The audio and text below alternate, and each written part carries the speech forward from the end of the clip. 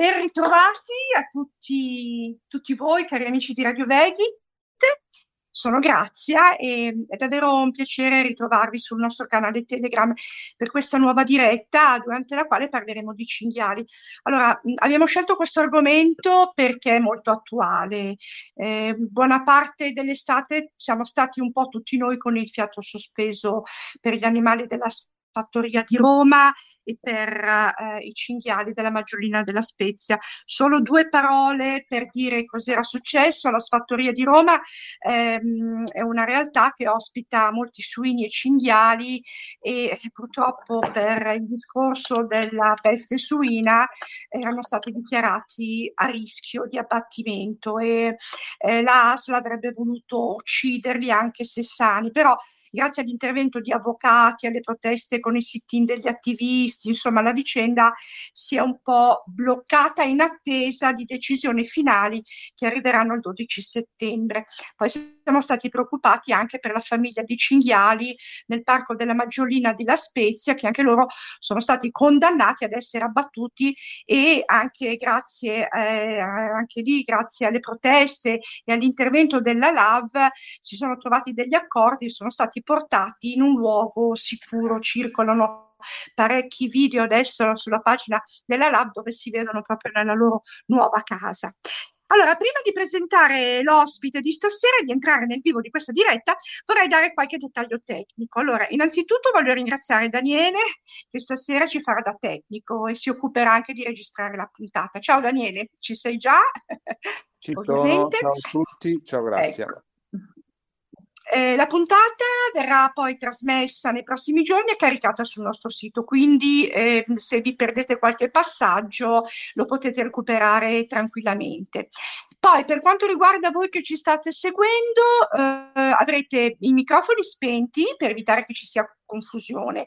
Li attiveremo noi a chi vuole intervenire, no? L'importante è che alziate la manina che vedete, proprio come a scuola, no? Visto che tra poco cominciano le scuole, siamo a tema anche in questo caso.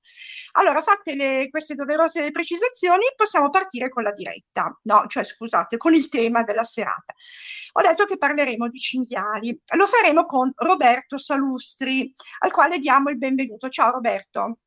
Ciao, ciao, grazie e buonasera a tutti. Allora, chi è Roberto Salustri? Roberto è di Roma, è ecologo, è socio fondatore dell'Ecoistituto Reseda e dell'omonima cooperativa solidale, e realizza progetti di conservazione della natura, agroecologia, riforestazione e uso delle fonti di energia rinnovabili in Italia, in Africa e in America Latina. Quindi, da quello che abbiamo capito, Roberto, tu studi cinghiali e le problematiche a loro legate da tantissimi anni, quindi sei più che titolato per parlare questa sera di queste creature, oltretutto smontando anche tutte le scorrette informazioni che girano su di loro.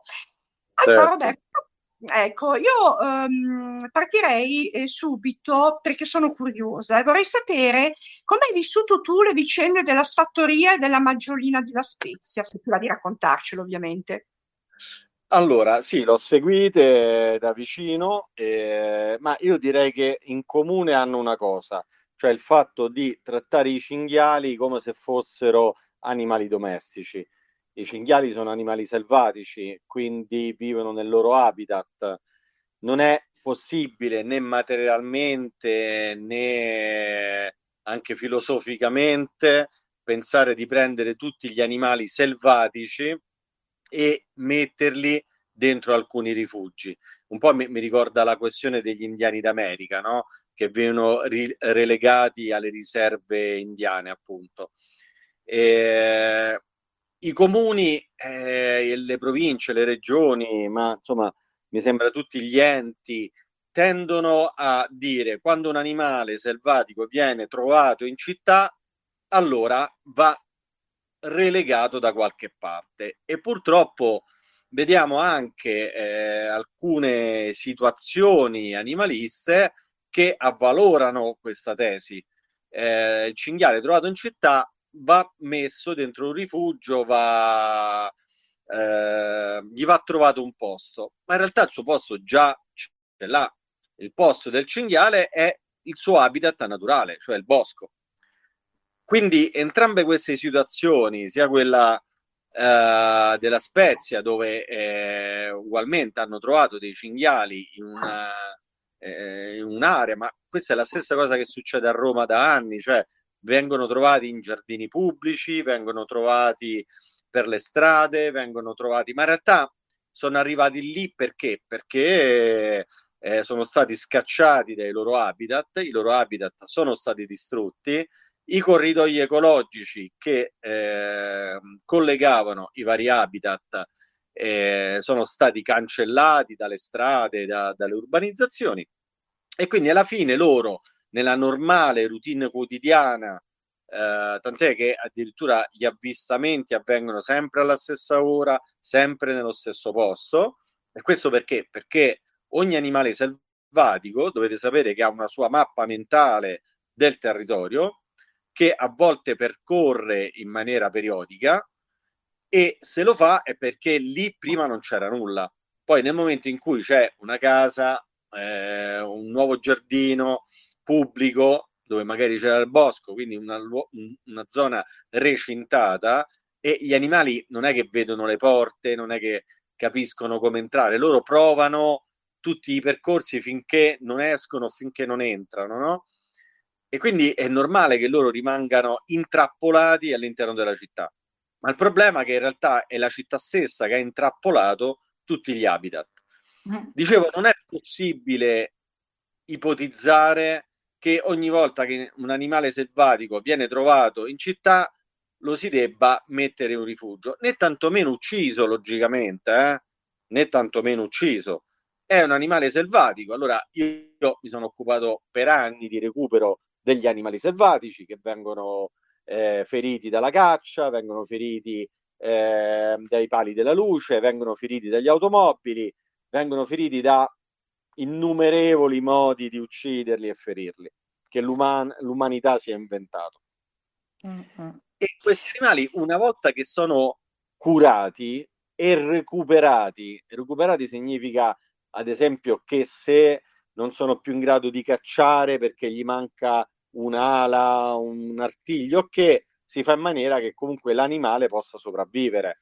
A volte anche insegnandogli un metodo diverso, comunque a volte abbiamo fatto addirittura protesi per gli animali, per poi cosa fare? Rilasciarli in natura.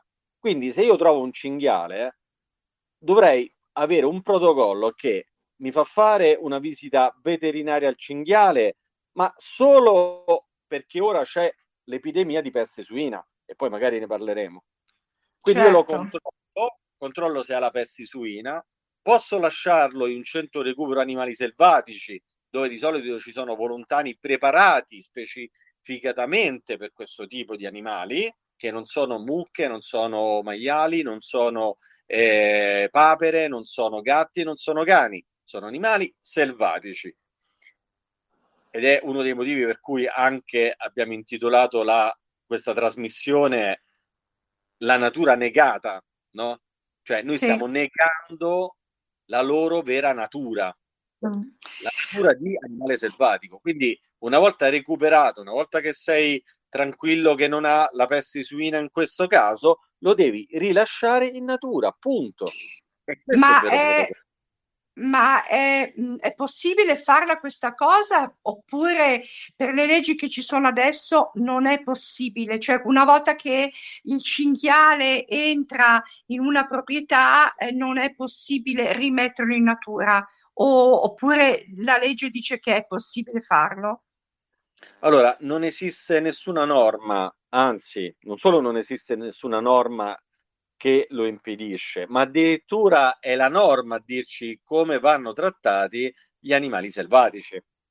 Gli animali selvatici vanno, come ho detto prima, recuperati, no? Quindi c'è un soccorritore, un recuperatore che prende l'animale selvatico, di solito lo si porta o direttamente al centro recupero animali selvatici o da un veterinario specializzato, che in questo caso dovrebbe fare le analisi profilattiche per la peste suina. Una volta che è stato accertato che non ha la peste suina ed eventualmente tenuto qualche giorno in osservazione presso appunto un centro di cura animali selvatici, questi animali devono essere presi e rilasciati in natura nello stesso luogo da dove provengono. E lo si sa da dove provengono, perché se tu trovi un cinghiale nelle nuove lottizzazioni del Parco di Veio di Roma, sai che quel cinghiale viene dal Parco di Veio di Roma. Ok? Questi animali non è che si materializzano in città per caso, è perché sono in un punto dove la città ha invaso il loro habitat naturale. Ok? Quindi, per ritornare un attimo al discorso della maggiolina e della sfattoria, per assurdo, avrebbero una volta appunto scoperto che non erano malati, verificato e avuto la certezza che non erano malati, potevano essere rilasciati tranquillamente, giusto? Certamente, ora qual è il problema? Il problema è che le regioni non hanno mai pianificato un piano di questo genere, ok?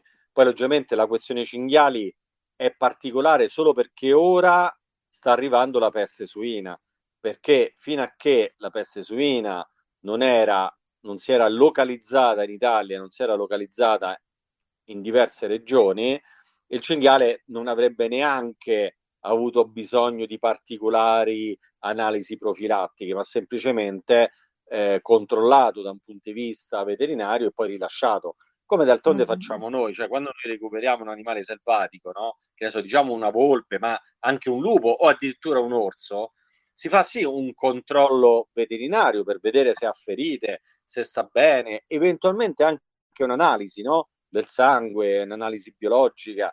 Dopodiché, una volta che l'animale sta bene, non c'è nessun motivo per non rilasciarlo in natura.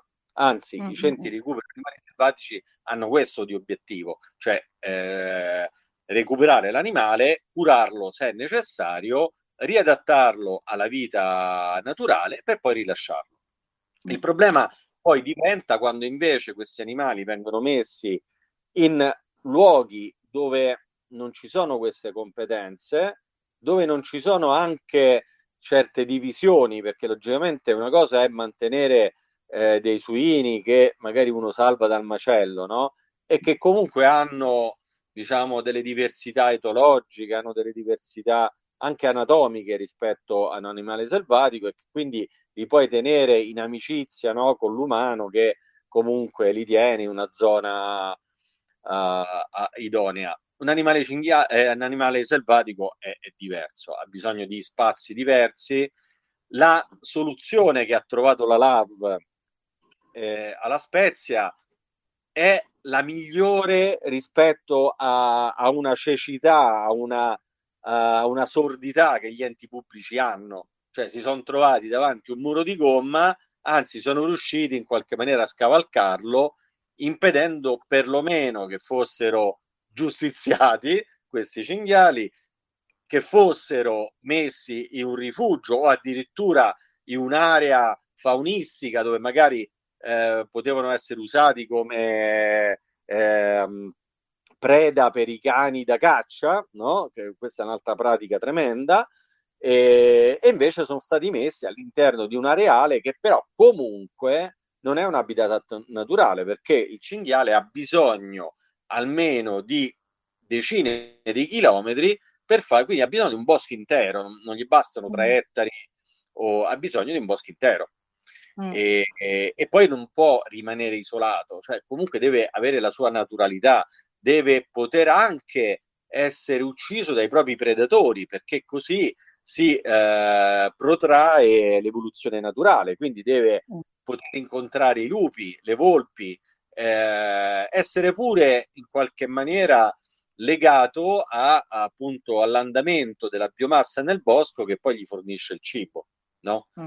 Queste cose appunto la natura negata, no? Cioè il fatto di pensare che un animale selvatico dà fastidio e allora viene recluso da qualche parte. Allora Roberto, io volevo un attimo, visto che si sono unite tante altre persone, volevo ricordare un attimo a tutti che si può intervenire.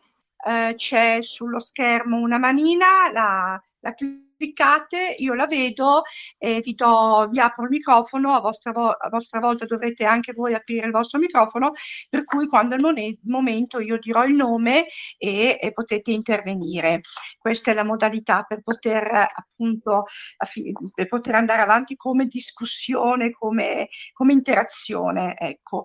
Senti Roberto, adesso abbiamo già affrontato tanti temi, no? Però parliamo in generale del problema cinghiali e non si può non iniziare senza fare il punto della situazione sulla presunta sovrappopolazione. Ma come funzionano gli andamenti delle popolazioni degli animali selvatici e i cinghiali sono davvero molti di più di quelli che ci si aspetti? Allora, questa è la domanda cardine di tutto il discorso. Non solo, l'hai anche posta in maniera molto tecnica, cioè come va l'andamento degli animali selvatici, no? Cioè da cosa dipende? Allora, tutti sappiamo che esiste un equilibrio naturale, molti pochi sanno come funziona. Allora, fondamentalmente tutti conoscono la storiella della preda e del predatore, no? Cioè che il predatore limita la quantità di prede, no? Quindi i lupi limitano la quantità di cinghiali. Ma in realtà questo è errato perché non è che i predatori limitano la quantità di cinghiali. Predatori e prede sono in un equilibrio dinamico fra di loro. Tant'è che io come ecologo posso dire sia che i predatori limitano le prede, ma posso dire anche che le prede limitano i predatori. Perché? Perché quello che appunto è l'equilibrio naturale si fonda su qualcosa che è dinamico, che non è fisso. Quindi, ad esempio, allora, innanzitutto partiamo dall'inizio. Qual è il driver principale della popolazione selvatica? Il driver principale sono le piogge. La quantità di piogge induce una certa quantità di crescita delle piante e quindi gli erbivori mangiano quelle piante. Quindi più pioggia, più piante, più erbivori. Più erbivori significa però anche più predatori, perché è più disponibile cibo per i predatori e quindi i predatori diminuiscono il numero di prede e quindi in questo caso lupo cinghiale. Aumentano i lupi, si abbassa il numero dei cinghiali. Nel momento in cui si abbassano il numero dei cinghiali, i lupi stessi si abbassano di numero perché non hanno abbastanza cibo e così via. Quindi abbiamo questo equilibrio che è dinamico. Quindi da ecologo io so che una popolazione selvatica non può crescere se non ha cibo e soprattutto non può essere in sovrannumero se la quantità di pioggia è sempre stata la stessa. Ora, a parte quest'anno, che per i cambiamenti climatici abbiamo visto per la prima volta una siccità che si è prorogata per mesi, mesi e mesi, durante tutti questi anni, questi millenni, queste decine di millenni, queste centinaia di millenni, la quantità di pioggia è rimasta più o meno costante, varia da anno ad anno, ma è più o meno costante. Quindi non può esserci una sovrappopolazione perché nessuno ha foraggiato questi animali. Ok? Questo è il principio base dell'ecologia. Se non capiamo questo, non capiamo perché la bufala del sovrannumero di questi animali è appunto una bufala. Ok? Però chi è che ha messo in giro questa bufala? Cioè, perché abbiamo quest'idea che i cinghiali sono in sovrannumero? Innanzitutto perché c'è stata una campagna informativa che è partita non l'altro ieri, ma è partita decine di anni fa, perché io da ambientalista eh, sento queste cose da quando ho iniziato, va bene? Quindi sto parlando dei 40 anni e passa fa, ok? L'ho sempre sentita, certo che ora viene diffusa pure attraverso i social media, i social network e così via. In più, gli interessi della, della fabbrica della carne di cinghiale è diventata sempre più importante e poi se volete vi spiego anche questi meccanismi. Quindi praticamente questa cosa noi l'abbiamo sempre sentita dai cacciatori e dagli agricoltori. I cacciatori perché vogliono cacciare di più e gli agricoltori perché vogliono più incentivi. Allora noi cosa abbiamo fatto come Ecoistituto? Siamo andati a vedere proprio queste tre cose. Abbiamo contattato tutti gli ambiti territoriali di caccia, che sono gli enti pagati dai cacciatori stessi, e qua c'è un cortocircuito che già avete capito è un po' particolare, cioè chi è che dice ai cacciatori quanti cinghiali possono cacciare? Un ente che è pagato dai cacciatori stessi. Quindi già questa cosa, no, è piuttosto strana. Però gli ambiti territoriali di caccia, che dovrebbero studiare la popolazione degli animali cacciabili, e quindi anche i cinghiali, dovrebbero dare un rapporto scientifico, quindi con zoologi che vanno sul campo a controllare la popolazione di cinghiali, per poi dire se i cinghiali sono in sovrannumero o in sottonumero o in equilibrio, per poi decidere annualmente quanti capi abbattere per ogni ambito territoriale di caccia. Allora, nessun ambito territoriale di caccia ci ha risposto. Nessuno. Non solo, loro dovrebbero, anzi sono tenuti a pubblicare questi studi e non li hanno pubblicati. Quindi per noi è chiaro che non li hanno fatti. Decidono il numero di capi da battere così sulla loro volontà. E questo è gravissimo, è la cosa più grave. Addirittura nei rapporti di ISPRA, per esempio, che dovrebbe essere un ente sopra le parti e che dovrebbe fare, diciamo, degli studi approfonditi su questo, uno degli ultimi rapporti addirittura mette come prove scientifiche i comunicati stampa delle associazioni venatorie e delle associazioni degli agricoltori, quindi niente di scientifico. Addirittura i stessi ricercatori di ISPRA, a seconda del convegno, del seminario che fanno, dicono una cosa e il contrario dell'altra, e quindi lì mi fa capire anche che c'è non un approccio scientifico, ma un approccio più politico sulla questione. Tant'è che stranamente i ricercatori che vengono da alcune aree geografiche sono più per sì, bisogna cacciarli, magari non usiamo la braccata, ma usiamo cacciatori che sparano al singolo. Altri invece dicono no, guardate, state facendo un errore, i cinghiali non si controllano così. Però fondamentalmente l'unico studio che esiste sul cinghiale è quello fatto a livello europeo che ci dice che i cinghiali in alcune aree d'Italia non è che sono in sovrannumero, però tendono all'aumento.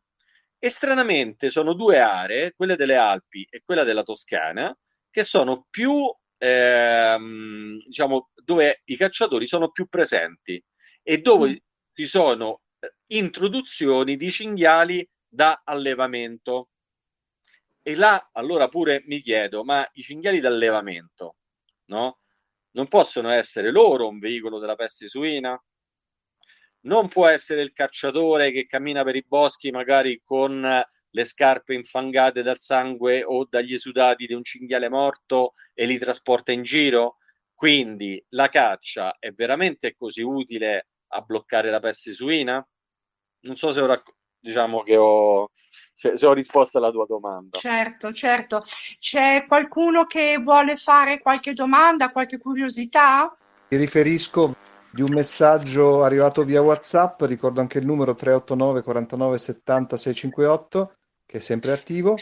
Ci chiedono, Stefania ci chiede se la sterilizzazione è una strada, come viene considerata, ecco, dal nostro ospite, da Roberto. Allora, la sterilizzazione di un animale selvatico è un'assurdità per tante ragioni. Uno, perché dovresti farlo in natura e facendolo in natura quello che rischi è che vai a sterilizzare non solo i cinghiali, ma anche i suoi predatori, altri animali attraverso gli escrementi. Quindi tu vai a inquinare un habitat naturale con un prodotto chimico che non solo sterilizza il cinghiale, ma diciamo sterilizza, tra virgolette, vabbè, non è esatto il termine, però può sterilizzare altri animali. Poi il costo di tutto questo sarebbe esorbitante e nessun ente pubblico vuole fare questi costi, il loro intento è solo quello di indurre la caccia e quindi sicuramente saranno magari cose che verranno attuate da qualche parte, poi si dirà no, non funzionano, l'unica maniera è la caccia, perché quello è l'obiettivo, questo insomma non dobbiamo essere ingenui in questo senso. Ma io direi di più, ma perché dobbiamo sterilizzarli quando sappiamo che non sono in sovrannumero? Noi come Appunto. ecoistituto abbiamo fatto gli studi qui in provincia di Roma, in 3 luoghi. Uno, diciamo, nelle zone intorno a Roma, uno in un parco regionale e un altro in una zona a protezione speciale. Quindi una zona urbanizzata, una zona semi-urbanizzata e una zona completamente protetta. Abbiamo visto che nella zona completamente protetta il cinghiale è completamente in equilibrio, quindi non è assolutamente in soprannumero. In una zona semi-urbanizzata, in particolare il Parco dei Castelli Romani, anche stanno in equilibrio. Solo in alcune zone abbiamo visto che, visto che esistono degli ambiti territoriali di caccia che sono vicino al perimetro del parco, i cacciatori con la loro azione di caccia spostano alcune famiglie di cinghiali che purtroppo sono costrette a scappare dalla caccia e quindi entrano nel parco, però sono completamente al di sotto del limite della sovrappopolazione. Ma addirittura abbiamo visto di più, che a Roma, in zona urbana, i cinghiali non sono in sovrannumero, anche perché gli habitat si stanno riducendo sempre di più e quindi a loro volta si riducono i cinghiali. Quegli eventi che a noi ci fanno spavento, ieri pure ho visto una trasmissione televisiva sulla Rai in cui facevano vedere 4-5 cittadini che al parco di Veio, e lì uno si dovrebbe fare pure una domanda: ho comprato un appartamento nel parco di Veio, poi che faccio? Non mi aspetto il cinghiale sotto casa? I miei palazzi dove abito, che sono stati costruiti e che ho acquistato, stanno davanti a un parco, ma non mi rendo conto che forse quel palazzo è stato costruito dove prima c'erano dei boschi. Quindi quello che dico io è che non solo è inutile, è, diciamo, secondo me l'idea della sterilizzazione è come l'idea del cinghiale non autoctono, no? L'hanno messo in testa da alcuni animalisti che parlano così a vanvera e che dicono: ah, ma il cinghiale non è autoctono, l'hanno messo i cacciatori. Assolutamente no. Sì, in alcune zone d'Italia può essere vero, l'abbiamo citato prima, in alcune zone delle Alpi, in alcune zone della Toscana, ma nel 99% dell'Italia no. Quindi il Ecco. cinghiale è autoctono, è in equilibrio con la natura, è l'uomo che sta distruggendo i suoi habitat. E se voi immaginate che un cinghiale per mangiare di solito al giorno si fa dai 10 ai 20 chilometri, ditemi voi, nella maggior parte delle zone d'Italia, dove un animale selvatico può fare 20 chilometri senza incontrare strade, abitazioni, parcheggi o quant'altro, supermercati, ed è lì che noi troviamo i cinghiali. Noi stiamo facendo appunto questi 3 studi. Ultimamente siamo stati anche all'Insugherata con alcuni volontari, stiamo continuando qua al Parco dei Castelli Romani e in altre zone del Lazio per capire qual è la situazione. I cinghiali vengono visti nei punti dove loro erano abitualmente, dove abitualmente percorrevano quel sentiero per trovare cibo. A posto del sentiero hanno cominciato a trovare parcheggi, quartieri, giardini pubblici, e poi la gente si lamenta che gli entra il cinghiale dentro il giardino, no? Ma in realtà è il Sì. giardino che è entrato dentro il bosco. Questo bisogna Infatti dire. è anche il sottotitolo della rubrica che tieni su Radio Vegit, che si intitola Diamo spazio alla fauna, e dice: non sono gli animali che attraversano la strada, ma è la strada che attraversa il bosco. Il Certo, concetto è ormai quello. ma addirittura nei grandi parchi nazionali come il Parco Nazionale d'Abruzzo, noi vediamo delle strade che attraversano il parco e poi vediamo i turisti che corrono appresso all'orso, corrono appresso alla volpe, danno da mangiare ai cervi per fare la foto, per fare il selfie. Dopodiché questi animali si abituano alla presenza umana, si abituano diciamo, anche ai rifiuti, perché non solo gli diamo da mangiare perché vogliamo farci il selfie, perché ci piace vedere l'animale selvatico, ma a volte sono proprio i rifiuti. Infatti un esperto, per fortuna hanno fatto parlare un esperto durante questa trasmissione alla Rai, che continuava a dire: ma se voi date da mangiare agli animali selvatici, è normale che l'animale poi arriva. E dare da Sì. mangiare agli animali non significa solo dargli il cibo direttamente, ma anche lasciare i cassonetti dei rifiuti incustoditi. Poi, insomma, vediamo le zone dove succedono queste cose e di solito troviamo dei mucchi di immondizia che sono alla mercé di tutti e quindi anche dell'animale selvatico. Poi ricordiamo che i cinghiali sono un rifiuto ottimo, quindi se tu gli lasci un sacchetto dell'immondizia con un po' di cibo dentro, loro lo sentono a chilometri di distanza. Mm, mm, mm, mm, mm. Ehm, Senti, avevi accennato prima alla peste suina, vuoi aggiungere qualche cosa? Ma vabbè, diciamo, intanto diciamo che cos'è la peste suina. Purtroppo è un'epidemia che ormai esiste da tempo immemore, era autoctona in Africa, dove però non faceva danni perché le popolazioni di suidi selvatici erano completamente in equilibrio anche con questa malattia. In realtà le malattie sono virus, batteri, quindi cose vive che di solito sono in equilibrio naturale. Siamo noi che poi le portiamo via dal loro habitat e lì poi diventano alloctone, diventano pericolose. Come le abbiamo portate via? E beh, inserendo in Africa gli allevamenti intensivi di suini. Poi questi suini sono stati importati in Europa e da lì probabilmente l'uomo ha diffuso questa peste dovunque. Si trova soprattutto negli allevamenti, però a volte capita che un suino scappa dall'allevamento, ancora di più capita che i suini morti vengono invece che smaltiti correttamente, vengono fatte delle buche e buttate nei campi.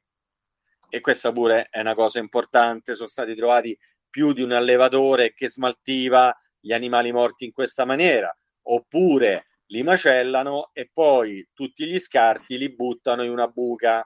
Ecco, questi sono i modi per cui poi la peste suina si diffonde in tutta Italia e in tutta Europa poi. C'è addirittura proprio un comitato a livello europeo che si occupa solo di questo e noi da lì abbiamo preso moltissimi dati, che lì per fortuna c'è una vera ricerca scientifica su questo argomento e certamente la prima cosa da eliminare stranamente è proprio la caccia, perché la caccia, non solo il bracconaggio, ma anche la caccia normale, fa in maniera che poi lo capite da soli, insomma, sparo a un cinghiale, il cinghiale muore, già esce il sangue, ok? Molte volte gli succede che, perché la paura, la rabbia, tutti i sentimenti che un animale selvatico può e prova, gli fa emettere di tutto, no? E quelle cose rimangono sul terreno. Poi arriva il cacciatore, le calpesta e se l'animale era infetto, il cacciatore va a diffondere questa malattia su tutto il bosco all'interno del quale lui ha cacciato. Poi noi abbiamo anche trovato spesso cacciatori che macellano direttamente i cinghiali anche in aree protette, dentro i parchi, dentro le riserve naturali, macellano il cinghiale direttamente nel bosco. Logicamente anche questi resti di questi poveri cinghiali, se sono infetti, diffondono la malattia. Quindi io farei prima di tutto un controllo serio su questo. Il problema generale è che l'Italia mette pochi finanziamenti sulla ricerca, sulla prevenzione, e questa è la verità. Cioè, quando i comuni, le province o le regioni fanno piani d'abbattimento, è solo perché non vogliono, non hanno messo, non hanno previsto finanziamenti per questo tema e quindi alla fine usano metodi a volte anche sbagliati, a volte anzi spesso sbagliati, per fronteggiare le emergenze e a volte addirittura causano il problema contrario. Mm. Ma infatti è la stessa cosa che succede, se non erro, quando si caccia la femmina capobranco. Sì, diciamo la cosa è molto complessa perché è vero che le famiglie di cinghiali vengono in qualche maniera regolate dalle femmine del branco, no? Nel branco, nella famiglia del cinghiale ci sono i giovani, maschi e femmine, i cuccioli, maschi e femmine, ma non troviamo adulti dei cinghiali. Questa è una cosa che succede a volte più spesso nei predatori, però anche negli erbivori troviamo questa tipica etologia, no? Del branco. E quindi sicuramente la matriarca, anche perché è quella che ha un'età maggiore, tanto se matriarca è una definizione di chi fa i corsi per attività venatorie, quindi non è da ecologo, non è da zoologo, è da cacciatore, quindi questa Mm. denominazione, però chiamiamolo matriarca, cioè la femmina più forte del branco, quella più anziana, sicuramente fa lei i cuccioli, ma non è raro che li faccia anche qualche altra femmina. Rimane il fatto che comunque in natura la maggior parte dei cuccioli muore. Quindi se da una parte, a parte che non è vero, ecco, altre cose da sfatare, no? Che i cinghiali sono molto prolifici. E queste sono osservazioni che hanno fatto i cacciatori all'interno delle aziende faunistiche, dove i cinghiali vengono foraggiati con del cibo, quindi del grano, insomma del cibo che gli dà l'uomo. In quelle condizioni non c'è un limite alla riproduzione perché il cibo glielo dà l'uomo e quindi loro vedono una situazione che non è quella reale, non è quella naturale. In natura ogni cinghialessa fa alcuni cuccioli e addirittura la quantità di cuccioli che muoiono hanno un rapporto 10-2, cioè su 10 cuccioli 2 sopravvivono e gli altri muoiono entro i primi anni. Perché? Perché vengono predati dalle volpi addirittura, perché le volpi predano i piccoli del cinghiale, vengono predati dai lupi, a volte addirittura sono il branco che abbandona i piccoli quando li vede malati, quando li vede deboli, no? E questo fa parte dell'evoluzione naturale, fa parte di questo meccanismo che però è quello che ha creato la vita, quindi dobbiamo anche rispettare questi processi e vengono anche uccisi dalle malattie, no? Malattie che non sono magari particolarmente pericolose, ma noi sappiamo insomma che anche l'umanità fino a pochi decenni fa la quantità di bambini che sopravvivevano era poca, no? Purtroppo ancora oggi in alcuni paesi poveri abbiamo magari famiglie con tanti bambini, ma poi i bambini che realmente diventano adulti sono pochi. Quindi questa prolificità va analizzata poi anche rispetto al risultato finale, cioè di un branco che ha magari 10 cuccioli, dopo un anno di questi 10 cuccioli, quanti ne sono rimasti? Ecco, bisogna sfatare queste cose, altrimenti abbiamo un'opinione completamente sbagliata di quello che è l'equilibrio naturale e soprattutto non riusciremo mai a trovare una soluzione. In realtà qua non c'è un problema sovrapopolazione dei cinghiali, l'unico problema è la mancanza di habitat conservati, difesi e di corridoi ecologici che vanno creati.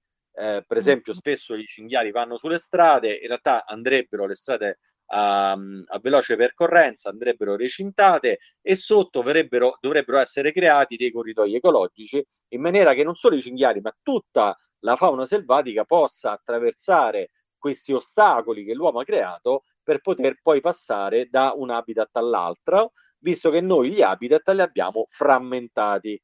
Questo è un altro problema, cioè noi abbiamo pochi habitat e frammentati fra di loro, cioè non connessi fra di loro.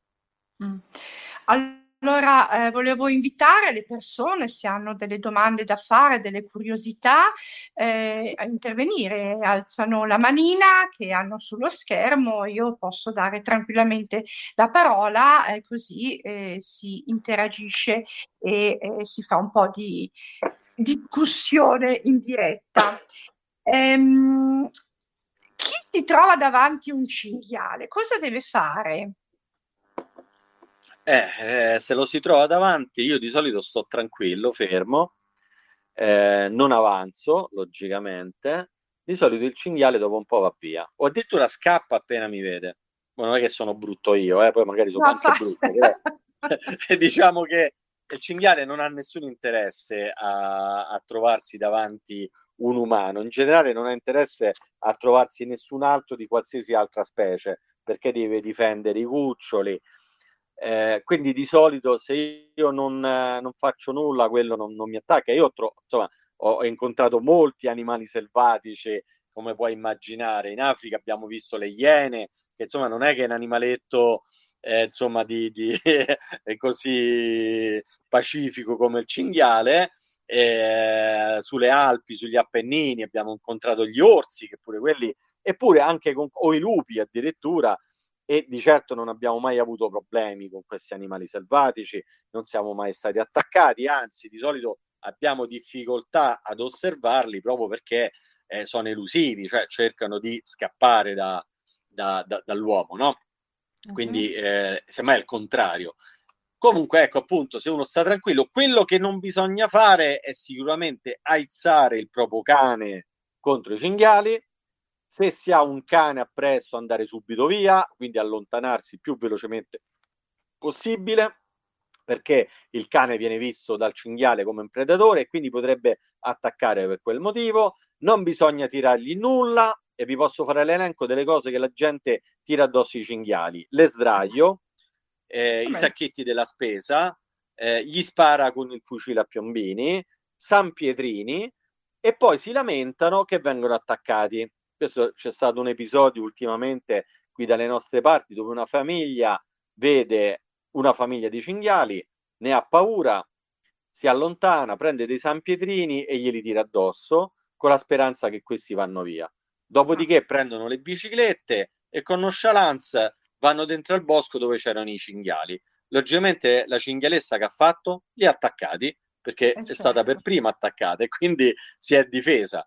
Il problema è quando succede questa cosa ad altre persone, cioè qualcuno attacca il cinghiale, gli tira qualcosa, se ne va e poi viene il poraccio che viene subito dopo, che magari non ha fatto nulla al cinghiale, ma non sa che prima c'era stato questo episodio, e questo a volte ha spiegato degli attacchi inizialmente non spiegabili che i cinghiali hanno fatto ad alcune persone, però sono molto rare. Cioè, devono accadere queste due cose insieme, no? Che qualcuno dà fastidio ai cinghiali, il cinghiale infastidito, poi attacca chiunque venga dopo, no?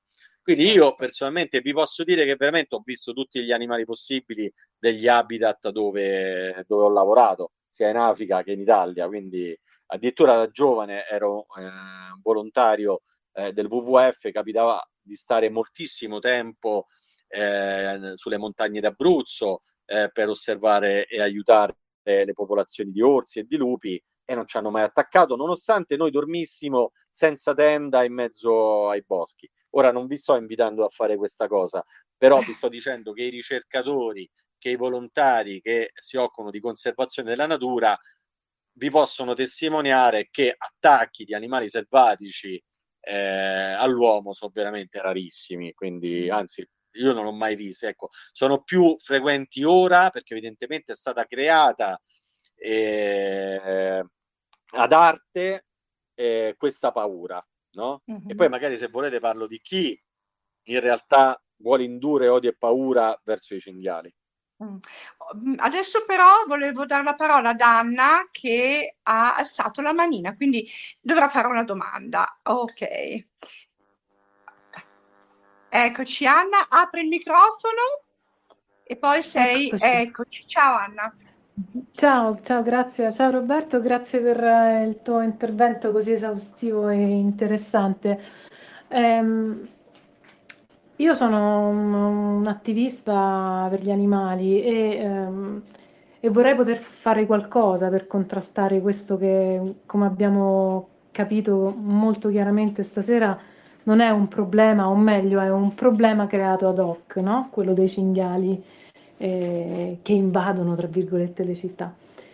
Ecco, che cosa consiglieresti ai vari movimenti animalisti di fare per contrastare questo problema culturale, appunto, in cui si è creato un, un suino espiatorio, è il caso di dire, che è portatore di tutti i mali e quindi va sterminato. Di certo non è quello di rinchiuderlo in spazi che non sono assolutamente adeguati per il suo, per il modo in cui sono fatti e sono etologicamente scorretti. Sicuramente non è la sterilizzazione, visto che in realtà non c'è una sovrappopolazione di questi animali. Quali sono quindi le azioni che potremmo portare avanti per contrastare appunto questa mistificazione, questa creazione di un problema che in realtà non c'è? Grazie. Grazie a te Anna. Beh, io direi che sono tre canali dove dovremo lavorare. Allora, il primo canale è una vera e propria lotta culturale, una battaglia culturale sulla fauna selvatica in generale, cioè sulla conservazione degli habitat, il rispetto alla fauna selvatica, e questa è una battaglia prettamente culturale che si fa con gli strumenti dell'educazione ambientale, della comunicazione ambientale ma anche con la formazione. Io certe volte ho sentito dire delle cose anche a persone che amano gli animali, ma che sono veramente assurde. Per esempio, ultimamente sulla questione delle talpe, che centinaia di talpe uccise ai predoni del vivaro, mi diceva, ma io sono amante degli animali, amo i cavalli e quindi è bene uccidere le talpe perché i cavalli si azzoppano nelle buche delle talpe. Ma quello non è amare gli animali, è semplicemente amare la propria attività che fai su un cavallo, perché poi dell'animale te ne importa veramente poco, tant'è che le talpe le stermini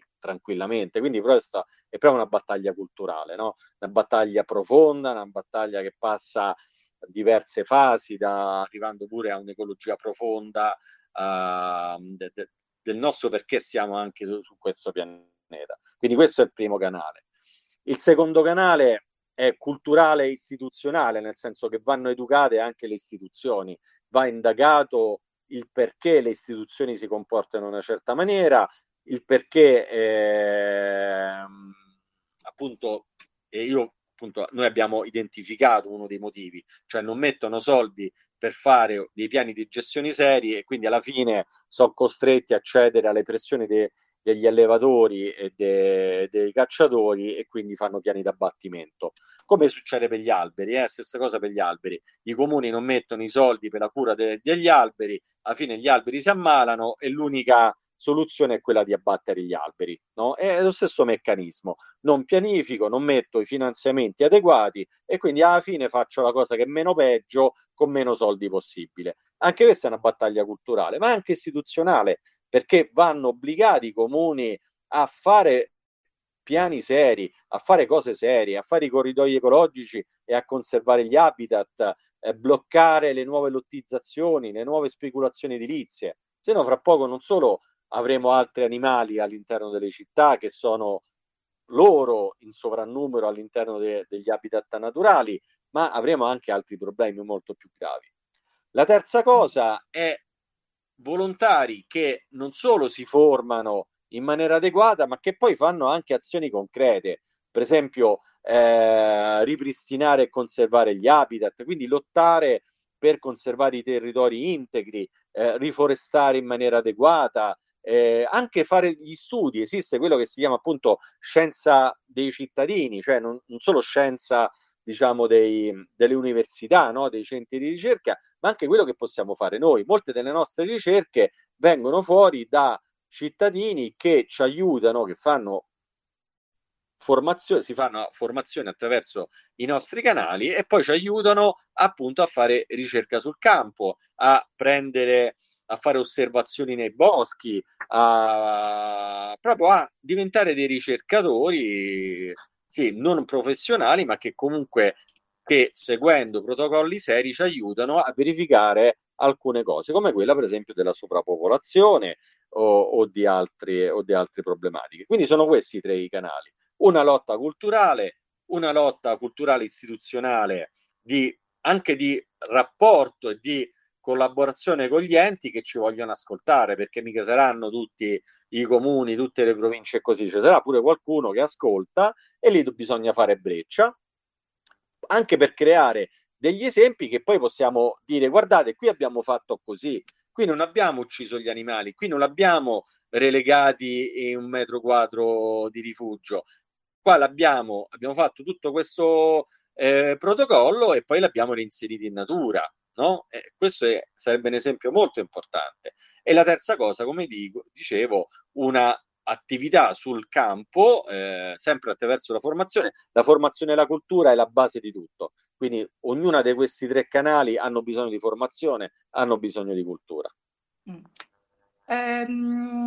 Allora, hanno scritto su WhatsApp dalla redazione. Daniele, c'è una domanda? Allora, intanto è molto divertente un messaggio di Marcello che dice, forse ispirato da questo momento preelettorale, dice Roberto Salustri, ministro dell'ambiente, quindi c'è già una candidatura e magari potremmo aggiungere, ha fatto un lungo elenco di interventi possibili, ecco, quale potrebbe essere il primo atto del ministro Salustri in relazione proprio ai cinghiali. E l'altro spunto invece arriva da Francesca che dice che ha visto in alcuni rifugi dei piccoli cinghiali, si chiede quanto è difficile per questi cinghiali, tra virgolette, entrare in cattività, cioè quanto può essere difficile l'interazione e la capacità di adattarsi ad una dinamica che non è quella della sua natura. Ecco, questi spunti Eh, che vi... e aggiungo una cosa a proposito di piccoli cinghiali. Cosa ne pensi, Roberto, di tutte le foto che vengono fatte con i cinghiali in braccio, i cinghialini piccoli, come se fossero proprio dei gattini, dei cagnolini? A te, Roberto. Ma questo ritorna sempre al titolo di questo incontro di oggi, la natura negata. Noi neghiamo la natura della selvaticità di un animale. Una delle prime cose che mi hanno insegnato quando ho iniziato a fare il soccorritore degli animali selvatici è che un animale selvatico tu lo puoi accarezzare, lo puoi baciare, puoi fare quello che vuoi, ma penserà sempre di essere stato catturato e che prima o poi tu lo ucciderai, perché il suo istinto gli dice questo. Non può imparare una cosa diversa a meno che non passano migliaia e migliaia di anni di evoluzione, anzi di coevoluzione. E poraccio, il suino ti racconterà una storia completamente diversa, perché lui è stato addomesticato, lui è abituato a vivere con gli umani, ma il suo scopo purtroppo è quello di fornire carne. Quindi, insomma, il rapporto che hanno gli animali con l'uomo non è proprio idilliaco. Quindi Mm. diciamo che non la vedo bene. Io addirittura quando recupero gli animali, con tutto che te viene la voglia di accarezzarli, però cerco di farlo meno possibile, anzi di non farlo, eh, perché è una natura negata, stiamo snaturando la natura. Oltre al fatto che il contatto con gli umani gli può provocare delle zoonosi, gli può comportare il cambiamento delle abitudini e quindi magari una volta rilasciato in natura si abitua a cercare l'uomo perché sa che dall'uomo può avere cibo e quindi poi può essere ucciso, finisce sotto le automobili. Ultimamente a un gruppo animalista ho spiegato e spero di avergli fatto cambiare opinione del fatto che non devono lasciare cibo per i cani lungo le strade perché poi quel cibo attira tutti gli animali e quindi anche quelli selvatici e se tu li attiri vicino alle strade fai un danno enorme perché li metti in pericolo, li metti a rischio, li fai uccidere dalle automobili o ancora peggio. Quindi ecco, dobbiamo avere un rispetto massimo per gli animali, in Mm. generale, per gli animali selvatici poi in particolare, perché sono animali che comunque di cui ormai abbiamo un rapporto brutto, abbiamo un rapporto che è molto antropizzato, anche questo di abbracciarli, baciarli, fatelo col vostro cane, sempre che gli aggrada e quindi imparare anche se a un cane gli piace che tu lo baci oppure no, perché a volte scambiamo comportamenti che dicono una cosa per altro, no? Cerchiamo di vedere tutto da un punto di vista dell'uomo. E questo è veramente brutto, e questa è proprio la natura negata. Mm. Negare alla natura il ruolo e la sua anima, cioè gli neghi quello che è veramente, no? Tanto se mi è arrivata una mail, una mail, insomma, un messaggio che mi dice continua a non comprendere l'odio che hanno verso i cinghiali, non lo comprenderà mai. Però in realtà non è un odio, cioè questo diciamo prima è un odio indotto, una paura indotta. Boh, se non ci sono altre domande, magari parlo brevemente di questo perché ci fa capire molte cose. No, devi dirci se tu fossi un ministro cosa faresti per primo, per prima cosa. Ministro dell'Ambiente, beh, Sì. farei proprio un piano eccezionale di emergenza per la lotta ai cambiamenti climatici.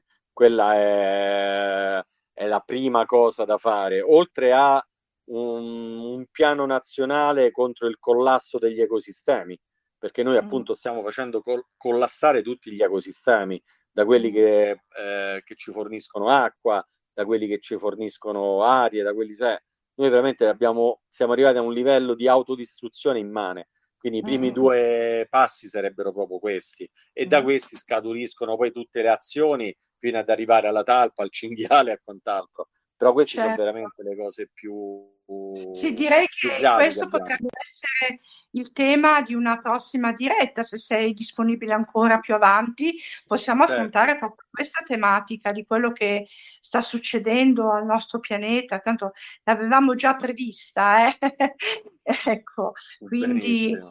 allora, se ci sono altre domande, non vedo altre manine alzate, è un argomento molto, molto dibattuto, quello dei cinghiali. Avete delle curiosità che volete chiedere a Roberto, se no ci avviamo verso la conclusione, a meno che Roberto voglia dire qualcosa d'altro, ma ti do solo 5 minuti perché Sì, dobbiamo guarda, stare. è una cosa molto rapida, appunto, su questo odio e paura indotta, in generale dai cacciatori in primis e da alcuni agricoltori, abbiamo detto anche prima perché. Però in realtà ci sono enormi interessi economici sulla disponibilità della carne di cinghiale. Perché? Perché innanzitutto è un prodotto gratuito. È gratuito per i cacciatori e per le industrie, perché non viene allevato e quindi ha un costo zero.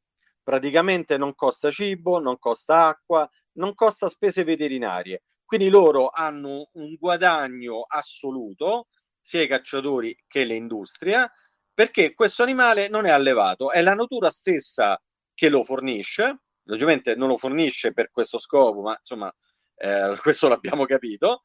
E quindi per loro ha un guadagno assoluto, perché non ha spese a parte le cartucce per ammazzarli. E Mm. l'industria cerca la carne di cinghiale e di altri animali selvatici per produrre cibo per cani e gatti, per produrre salsicce per gli umani. Poi non ci scordiamo il costo dei permessi di caccia che entrano nelle casse delle province, il costo dei proiettili dei fucili, oltre ai corsi per diventare cacciatori. Quindi un giro di affare enorme. E poi non Mm. scordiamo neanche che gli speculatori edili che hanno costruito all'interno delle aree naturali, ad esempio nel Parco di Veio e alle Insugherati di Roma, dove appunto abbiamo i problemi con i cinghiali, cercano di nascondere il problema del consumo del suolo facendo credere che il problema sono i cinghiali, non il fatto che hanno costruito dentro e a fianco dei boschi. Quindi loro vogliono eh, abbattere i cinghiali perché hanno venduto delle case dentro i boschi e quindi in qualche maniera è come se il loro prodotto fosse fallato e quindi vogliono nascondere questo fatto e per nasconderlo preferiscono che i politici che supportano anche questi speculatori edilizi vadano avanti con questi piani d'abbattimento. Mm. Tutto questo è anche bacino elettorale, quindi i politici anche finanziano questo tipo di eh, industria della carne di cinghiale.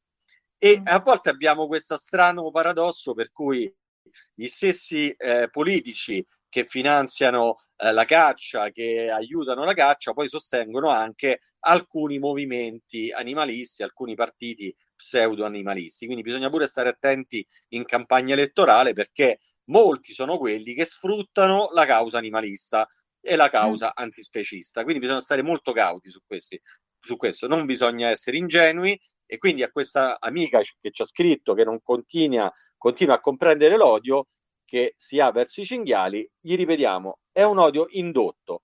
I cacciatori non odiano i cinghiali, per loro è un prodotto che gli costa zero. Per le Mm. industrie è un prodotto che gli costa poco, perché i cacciatori entrano nei boschi, uccidono i cinghiali praticamente a costo zero e li forniscono a basso costo per poi produrre, abbiamo detto, cibo e basta vedere poi un qualsiasi negozio di cibo per gli animali e vi rendete conto che ormai molto cibo degli animali, addirittura di alta qualità, contiene carne di animali selvatici, non solo Mm. cinghiali.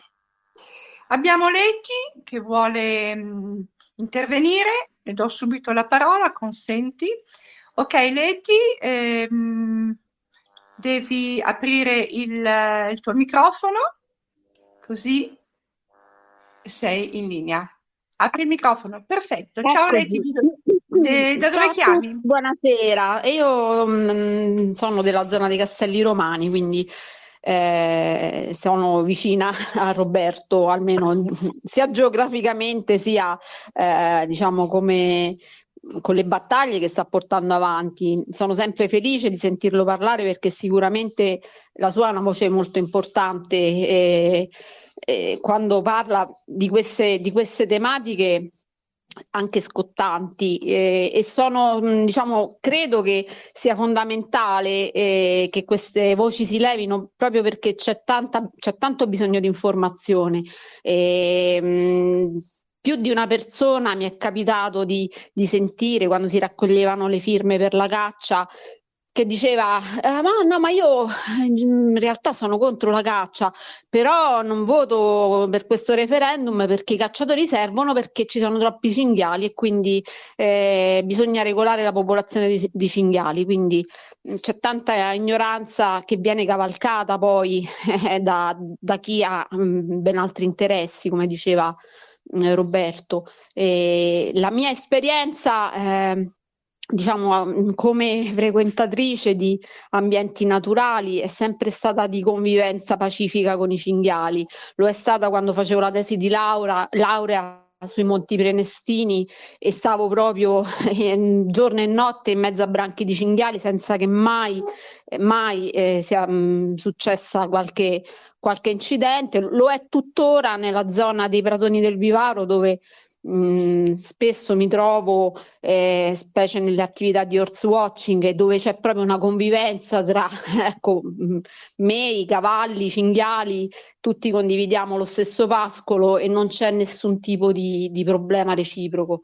Questo era solo per dare un piccolo contributo di quella che è la mia esperienza e per ringraziare sia Roberto che voi che gli avete dato voce per appunto portare avanti queste battaglie di informazione che aumentino poi la consapevolezza nella gente comune. Grazie.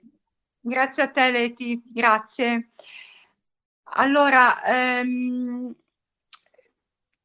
a proposito, ha parlato Leti del referendum contro la caccia. Volevo ricordare, ne approfitto, che c'è in atto una raccolta firme organizzata da CADAPA per una proposta di legge sempre contro la caccia e contro le botticelle. Quindi se andate sul sito di CADAPA trovate tutte le informazioni per poter firmare. Allora, se non ci sono più domande, io direi che possiamo avviarci verso la chiusura. Ringrazio di cuore chi ha partecipato a questa interessante diretta e prima di concludere ci tengo a sottolineare che tutte le dirette vanno in onda su Radio Vegit nei giorni successivi. E a proposito, chi sta ascoltando la registrazione, ricordo che è appunto la registrazione di una diretta andata in onda il 6 di settembre sul canale Telegram radioveg.it, la community VEG italiana, quindi invito tutti a iscriversi. La diretta verrà poi trasformata in podcast che viene inserito all'interno dei nostri articoli. Questa nello specifico verrà inserita appunto nella rubrica di Roberto Salustri dal titolo Diamo spazio alla fauna, che ha un sottotitolo molto esplicativo, come dicevo prima, ed è non sono gli animali che attraversano la strada, ma la strada che attraversa il bosco. Noi ci risentiamo per una nuova diretta martedì prossimo alla stessa ora e parleremo di tauromachia, quindi tutte le tradizioni nefande, tutte le tradizioni crudele che ancora resistono nei paesi iberici e non solo, perché anche in Francia, in Sud America, in Portogallo, eccetera. Grazie Roberto, lascio a te il compito di salutare i nostri ascoltatori. Grazie a te e a tutta Radio Vegit, logicamente, anche a chi ha partecipato a questo incontro oggi. Io spero pure che sia l'occasione per diventare volontario per chi già non lo è e quindi iniziare a fare qualcosa di serio e concreto per i nostri animali, soprattutto per la fauna selvatica, perché purtroppo sono veramente figli di un dio minore. Vediamo appunto come non si ha assolutamente neanche purtroppo da parte del movimento animalista un aiuto per quando invece si massacrano animali selvatici come le talpe che sono stati massacrati in questi giorni per consentire il campionato mondiale equestre, o come appunto i cinghiali che da una parte vengono assunti a eroi quando sono 20-30, però nel frattempo sono state uccise migliaia di cinghiali in natura, quindi è una battaglia che dobbiamo cominciare a fare seriamente, quindi io spero che questo incontro sia servito soprattutto a questo. Ringrazio di nuovo voi tutti e ringrazio Radio Veghi. Grazie a tutti.